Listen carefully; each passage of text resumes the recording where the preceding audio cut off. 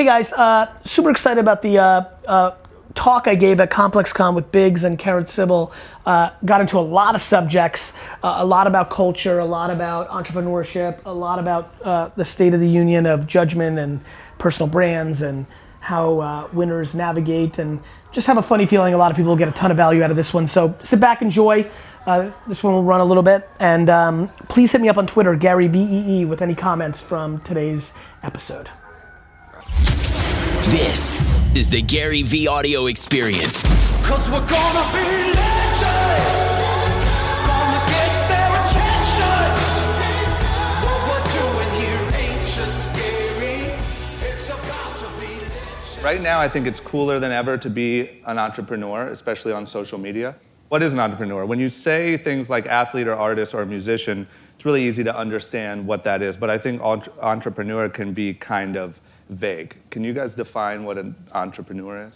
I mean, I think it's super simple. It's somebody who's trying to build a monetizable thing for themselves and live their life against that thing. I don't think it's confusing. I just think there's a bunch of people that are full of shit playing within it. By the way, no different than the person that says they're gonna be a rapper but never goes to the studio. No different than somebody who says they're gonna be in the NBA but aren't taking 1,000 free throws every morning before the bus gets there.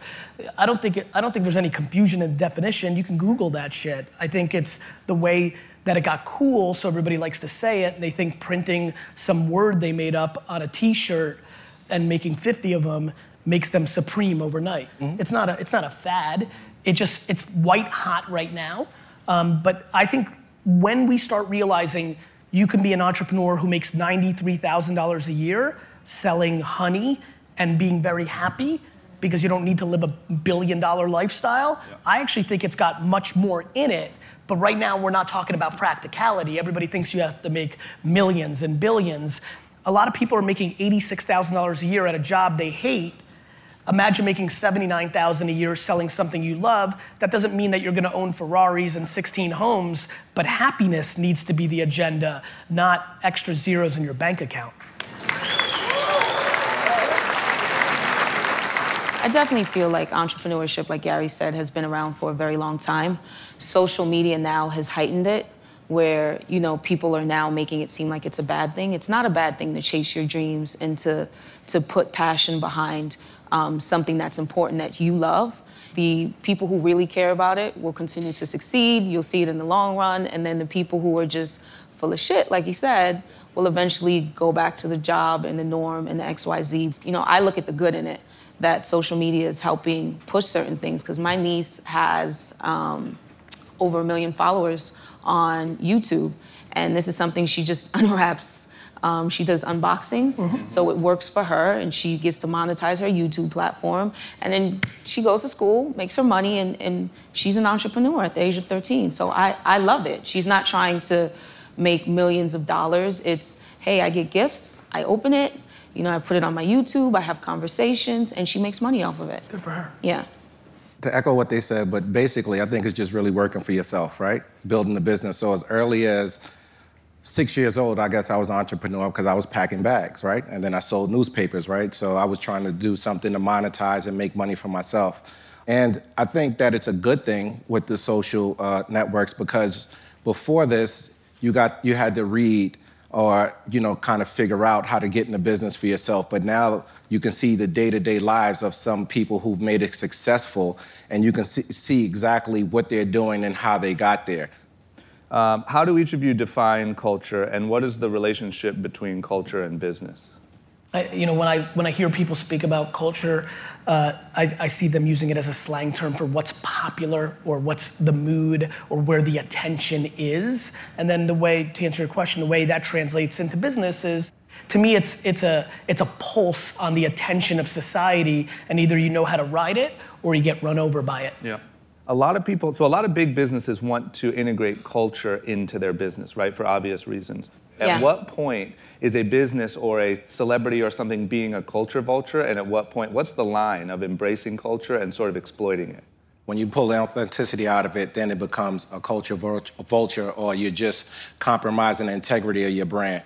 So you have to be true to yourself, and with those strategic partnerships or relationships with brands, it has to be something that's seamless, So a lot of times people try to step outside of that because they want to try to jump into and think they're getting a bigger audience instead of, they cross over instead of trying to bring pop culture to where they're at and being authentic to who they are. The great thing about this, listen, anybody in this audience right now is decent to very good at sniffing out bullshit.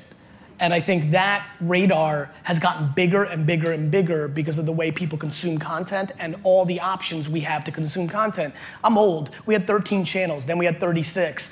Now there's unlimited content. If something doesn't feel right, there's 75,000 other slight variations of the same thing, and you're gonna always chase the light of truth because that's always gonna make you feel better, because deep down, most people don't wanna get tricked.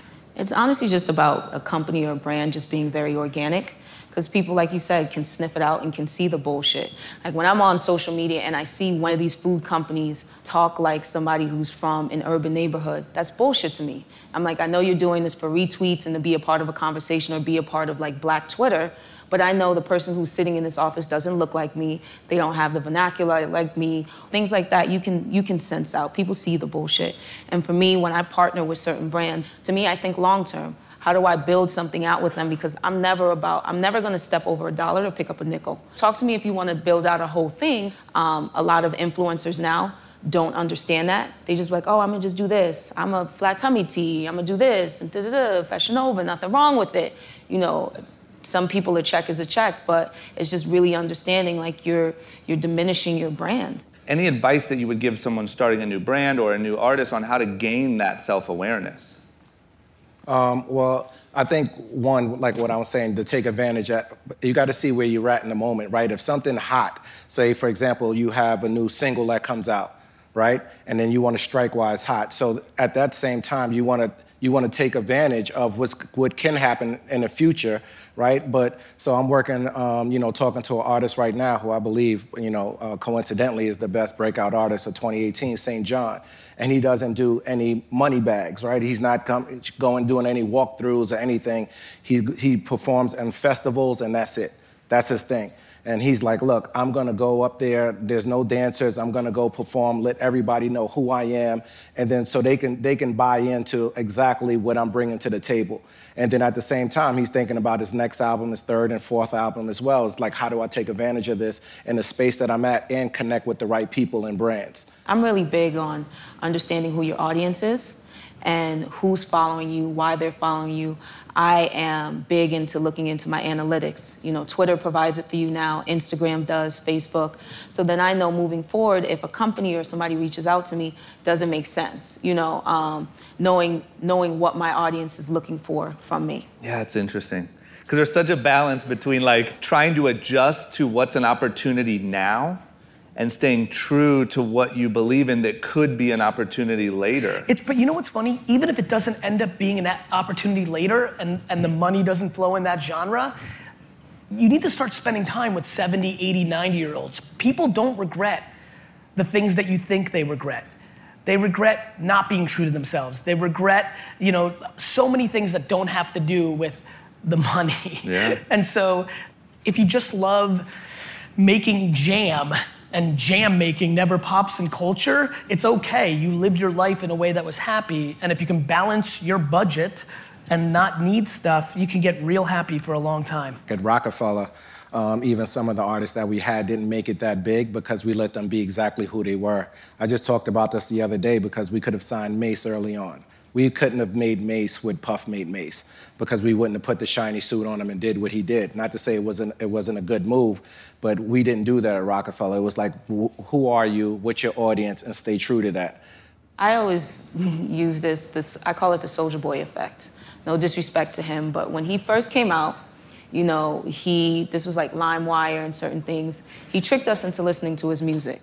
That was his way of doing his guerrilla marketing. Because he would put like 50 Cent something. Yeah, like whatever the hottest song was, he would put his record as that, and then here he comes out with this record. It's different with the white t-shirt and the glasses and everything else. We loved him for it. He did incredibly well. But then when he turned into this other musician where it's like whatever was hot, if Big Sean is hot, I'm gonna pretend to be Big Sean. We loved Chief Keef at the time, I'm gonna be Draco, Soulja Boy. And none of that stuff sticked. So it's like, it's hard for him now as opposed to when he first started, he was himself, he was organic, and it was just like, it was cute, it was fun, and we got to enjoy him. But then when he wanted to become these other people and whatever was happening at the moment, it never worked for him. Listen, come into it organic, build your fan base, let people see you for who you are, and let them gravitate towards that as opposed to what's happening at the moment. Because a lot of artists I work with, they don't even listen to the radio. Like Lil Wayne, for one, does not know what's happening in culture because he's not listening to other people's music. He's like, I don't care what XYZ is doing. I don't care. You know, he has to focus on himself, and that's really an important thing. It is cool because you can create content on all these different platforms for free like you never could, right? Mm-hmm. The problem is there is so much noise. Mm-hmm. Any tips on how to make an impact with all that noise? Everyone's like, Gary, it's so hard because there's so many people doing it. I'm like, that's supply and demand. Yeah. Like, you want to live a life where you have $1 million, you should be better than everybody else at your thing. To me, the way you break out is in uniqueness. I think so many people, I didn't know that about Weezy, but like, I don't consume content at all. I've written way more books about business than I've read. Like, I don't consume, I consume people consuming. I spend an amazing amount of time reading comments about other people's content. I remember I read thousands of comments about Cardi B before I allowed myself to listen to her music because I was fascinated by the reaction of the community. Mm-hmm. And then I went in contextually that way and would listen. And so I remember that moment from not too long ago, and I think there's a strength in that because I'm sure what you're alluding to is it allows you not to be affected. Mm-hmm. You know, a lot of people they're like, I love your quotes. I'm like, I'm not saying anything special. I'm saying the shit that you all know. I just don't know how the normal way to say it. The biggest strength you have is your subtleties. And I think everybody tries to become vanilla. They're like, Garyvee, what the fuck are you doing garage selling? That makes you look ridiculous. I'm like, you don't understand, that's my strength, right? This community doesn't do that, but my Silicon Valley elitist friends think it's stupid. And I'm like, that's my truth. I fucking love to garage sell, dick.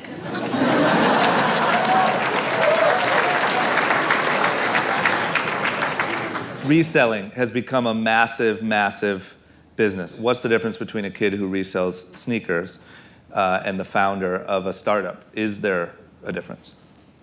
I don't know if it's a difference. I think they're both hustlers, right?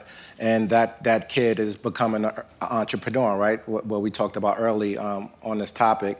But I mean, people have found ways to monetize that to get money to build businesses as well. It just hit $1 billion, right? This industry of resale, and it's non-existent in Asia, which is amazing to me. This is a space that's really growing. A reseller makes money, and I think 99% of startup kids lose money. Mm-hmm. I've got an idea, give me $1 million on a $4 million, $5 million valuation, and I'm gonna lose money every month for 2 years, and then try to raise more money again. So when I look at the kids that DM me that are flipping or garage selling or just straight hustling, they're making $300 a week, $900 a week, $4,000 a month. And then when I see the startup kids, because of all my investing career, who I talk to in email, they're losing $300,000 a month, $200,000 a month. So I think there's a massive difference between flippers and startup founders. One makes fucking money, one's losing money. I want to talk about losses. It depends what a loss is to you. So for me, it's like a seesaw, where if I'm winning in one thing, I'm losing in another. And the thing I'm losing in is my family. I don't get to see them. Me sitting here right now is taken away from me being with my niece or my nephew. You know, I have 2 older brothers who have great careers. When they come home, they go downstairs to their man cave, they play video games, they don't really gotta worry about their kids. I don't have the same luxury. So when I leave one area of work, I come home to another thing. But now I've created a trifecta, which is I have my health, my prayer, which is making sure I go to church and putting that spiritualness back into myself. And then just as far as like my mental and getting a therapist, because at times the shit can really, no offense, it can suck. And it's just my biggest gripe is just time. Because at the end of the day, you ask yourself, was it worth it? I know it is worth it, pursuing my dreams and understanding this is something I want to do. I'm living the life that I set forth for myself, but at the same time, I'm missing Thanksgiving or Christmas or XYZ and things like that. I've lost over and over and over again, but it's, for me, it's a learning curve. And I take advantage of that so I know what not to do the next time. I think one of the faults that people, what they do is they don't do enough due diligence about the business that they're trying to get into. And they look at the internet or something and see somebody with clothes and like, oh, I'm starting a clothing line because I went to this store down the block and I printed 100 shirts and now I'm selling shirts. I'm like, do you understand the cost? How much is gonna, how long it's gonna take you to sell that? Oh, you wanna sell it online, Shopify, there's shipping costs, there's warehouse costs. And then, they look at these influencers and say, okay, I'm gonna put it on somebody, and then they think it's just gonna automatically sell. You look at the engagement and they have two comments. So obviously all of that stuff is bought. So you gotta pay attention to everything that you're doing and the people that you're trying to connect with at the same time. I love losing. I think one of the reasons that I'm concerned about entrepreneurship as a label right now is you have a lot of people that played within the system and were good students but aren't good entrepreneurs because we coddle our society, and the entitlement is enormous, and 8th place trophies, and people are scared of losing. They're worried about other people's judgment about their losses. They're my L's. I'm not worried about what your opinions are. I don't give a fuck what you think about me passing on Uber twice in the angel round and losing out on 300 million, right? If I put in my normal 50, that would have been 300 million. That's a huge business loss. But that's my loss. I'm not worried about what other people have to say about it. And so I think that we need to start embracing L's. Like, everybody thinks like they've got to level up. They're never assessing where they're at or how they feel about it. The amount of people that I've watched go from extreme happiness with a business that was doing 400,000 in profit, but then they leveled up, they hired more people, they did this, and now they're devastatingly unhappy, but it's only making 513 in that delta. And that's why I keep trying to talk about this. No, they shouldn't. The internet is a baby. Like, reselling isn't going anywhere. Mapping of the ability to use information and technology to make arbitrages is just starting. And so I think people need to wake up and understand that. Brands are starting to sort of mean less and less because what they were able to do before social media is curate things for you and say, this is how you should dress, this is who you should listen to, this is the hot new artist, whatever. Now you can go directly to that hot new artist, see him in the studio wearing whatever brand he legitimately likes, and people are able to go straight to people. So personal brands are mattering more than ever. I know you know this. Direct to consumer is the way. Before, you had to go into Federated or clothing stores, right? And people had street teams and way to promote things. But now it's like, do I spend that $10,000 on a billboard, or do I spend it on an SEO with people Googling something that my brand pops up, right? So they can go straight to my website and buy it. And then also the gift of discovery, which is what the internet offers now, right? Because now you can start seeing things for yourself instead of having to go out. You can see millions of people that's having this one product and you're like, what's going on? And that curiosity builds, right? So brick and mortar, like what Supreme's doing, manufacturers going straight into their brick and mortar stores is the wave of the future. And with the brands, I think with Instagram and these other social platforms, they offer accessibility. Brands couldn't get to Naomi Campbell or a Bella Hadid before. Now they just DM them, right? That's true. So now it's like, oh shit, let me see if she'll wear this Fashion Nova or whatever it is, right? So and it's you back got to, brands it's back like to the that internet. that's able to spread across and then have direct access to people and and able to build platforms off of that. And then do you think that like anyone, let's say if there's a lot of people here that probably, like I said, want to start brands or want to do those sort of things, is starting to build a personal brand and letting people know the person behind the business an absolute must or not necessarily? I don't think it's a must. I mean, I could talk about it. I've been a silent partner for 20 years. Yeah. But I'm saying I did have to come out when I didn't have the partners, right? There's no more Jay-Z and there's no more Damon or Kanye and things like that. So I had to think about how do I want to portray my brands and which ones that I want to say I'm connected to. But there are ways to do it with subtle advertising where you don't have to be the face of the brand as well. So I did that successfully for a long time and bring ideas to the table and also have strategic partners. So I think one thing that's missing too, because people put the transaction in front, I put the relationship in front. So at this point, I only want to be in business with people who I want to be in relationship with, right? Is this the person I want to hang out with afterwards or have them come over to my house and have breakfast with? At this time, at this point in my life, I'm very comfortable in that and not trying to take advantage of a bag or trying to get some money if somebody's throwing something, because I'm like, that's not what I want to do. Leverage. And I think that even early on when starting business, you should really focus on building relationship and really getting to know your partner and what they bring to the table rather than just the transaction. Because when that transaction's gone, what do you have? Yeah. It's honestly what you're comfortable with. When I was at Beats by Dre, we had various headphones with like Justin Bieber, with Diddy, with Lady Gaga. There'd be people who would love the headphone. They'd be like, listen, I don't want to wear it. And it's like, why? Because I'm not a Justin Bieber fan. I'm like, but you like purple or you like white. And they're like, well, I don't want to wear a Justin Bieber headphone. So you have to understand that's going to come with it. Sometimes people may love the brand, but they don't like the person or they may not be 100% sold on a person associated with it. I'm okay with a brand now that I have that most people don't even know I sold to Amazon at the beginning of the year for $4 million. I just separate. It lives on its own. It has its own voice. Everything else, it runs separately from Karen Civil, where I don't have to wake up every day and fill my time like, hey, make sure you're eating this or do this or run to Amazon. I keep it on two separate entities so it has two different voices. But again, there are people now who are like, hey, I want you to know I'm behind the brand or XYZ, and people buy into that. It works in their favor, and that's fine. But again, it's what you're comfortable with doing. I make it about my brand first. I don't really need you to know my day-to-day or XYZ, but I just make it about my brand first. It's just a lucrative, ridiculously amazing opportunity. And then when people are like, oh, this and that, they're like, my time. I'm like, your time ain't worth shit. The people that complain about time a lot of times, to me, I'm always fascinated by. Some people are busy and trying to be strategic about their time. Other people are complaining about time when their time's not worth anything. Yeah. That fucking pisses me off. Yeah. Because they want something, but they're like being fancy with their time, acting like they're not. Like, what are you doing if you're just complaining? So I think building a personal brand is just a huge opportunity. It costs zero. Yeah. Agreed.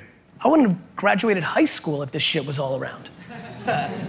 Seriously. Like the things at fingertips now are just remarkable. So I just think nothing's a necessity. Just when there's because by the way, it's less and less a novelty. Everybody who was born yesterday is gonna only live in a world of you building a reputation. I love when people get mad at personal brand as a term. Yeah. Or influencer as a term. People love debating semantics. This is called reputation. It ran the world forever, and it always will. Now everybody's got a shot, and you can see it. And that's it.